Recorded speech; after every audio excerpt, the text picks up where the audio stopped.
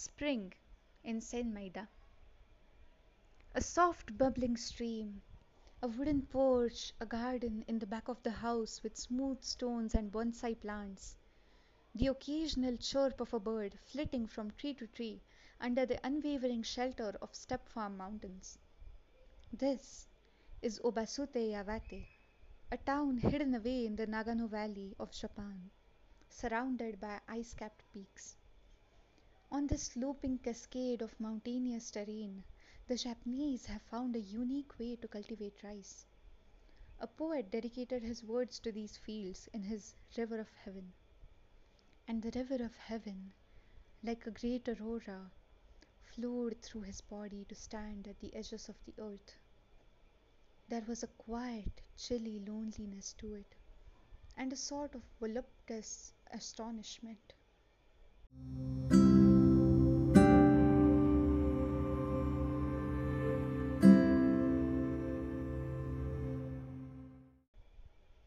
As you watch the wild slopes in front of you, you imagine the history of this region. How the wilderness slowly became this beautiful haven, nestled in the same wild nature of the forest. The sun climbs its lazy way up the tall distance between you and the far stretched mountain ranges. As dawn approaches, you stretch your arms, feeling the bliss of the early quiet. With a hand on the sliding door, you put your footwear and walk down to the rice fields. It's spring, and the crop is coming into harvest. Lush green squares dot the landscape as far as the eye can see. The water in the nearest paddy is starting to clear, still and effortless, echoing the pink dawn. You remove your footwear by the side of the lane and dip your foot slowly into the paddy. Carefully sidestepping the crop, you enjoy the enveloping water, the mud that plays its way between your toes, making you feel like a child building sandcastles on the beach. Just like that, as the sun draws an orange streak in the azure blue sky, you remember an old folk tale you heard here. Once upon a time, there was a man named Tawara Toda.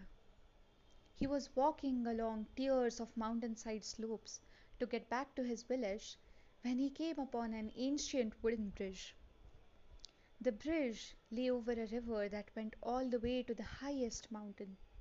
But when he began to cross it, he came upon a large dragon that had lain its coiling body across the length of the bridge.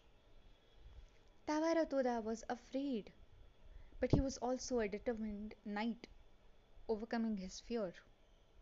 So, with deliberate care, he began walking over and in between the giant coils of the snake-like dragon's body. As he reached the middle of the bridge, the dragon disappeared. From behind him came a voice that said, "You must help me. I have lain here for many months in the hopes of finding someone who would be brave enough to step on the bridge. But no matter how many brave souls came by, none passed me." Tawaretoda decided to help the Dragon King. As they dove into the river to get to the Dragon King's kingdom, a shoal of fish swam past, and the warrior brushed hands with grass growing at the water. Lost in the deep adventure, he felt a sense of curiosity. In the court, he was served food and drink that satisfied him, no more, no less.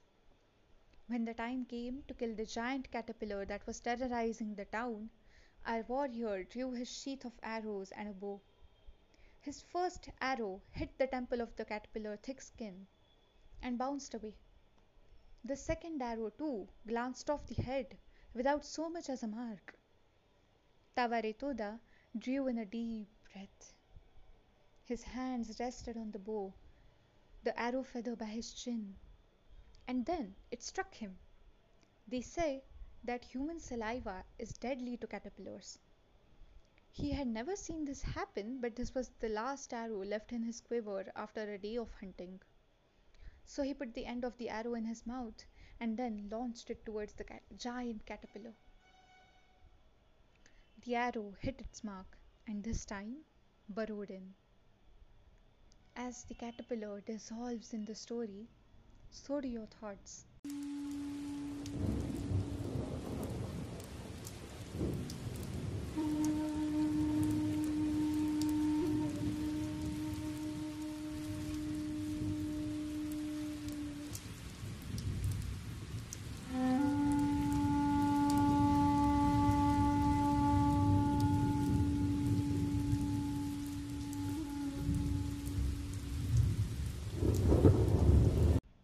You stretch an arm towards the sun, catching its early morning rays on your arm.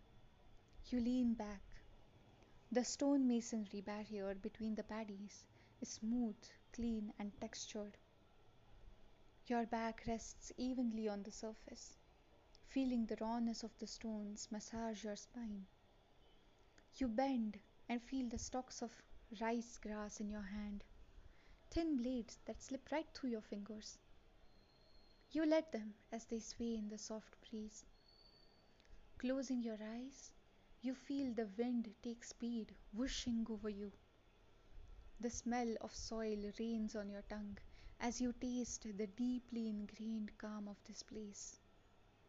It has a 2,000-year-old history of rice, which was reserved for samurai of the highest rank. Cuddled into the warmth of this green, soothing scenery, you feel warm and wanted. You smile, thinking of how, if it weren't for this culture, Tawaretoda in the folktale would never have received a bag with unending rice as a reward for killing the caterpillar. A small children's tale goes hand in hand with the very soil you stand on.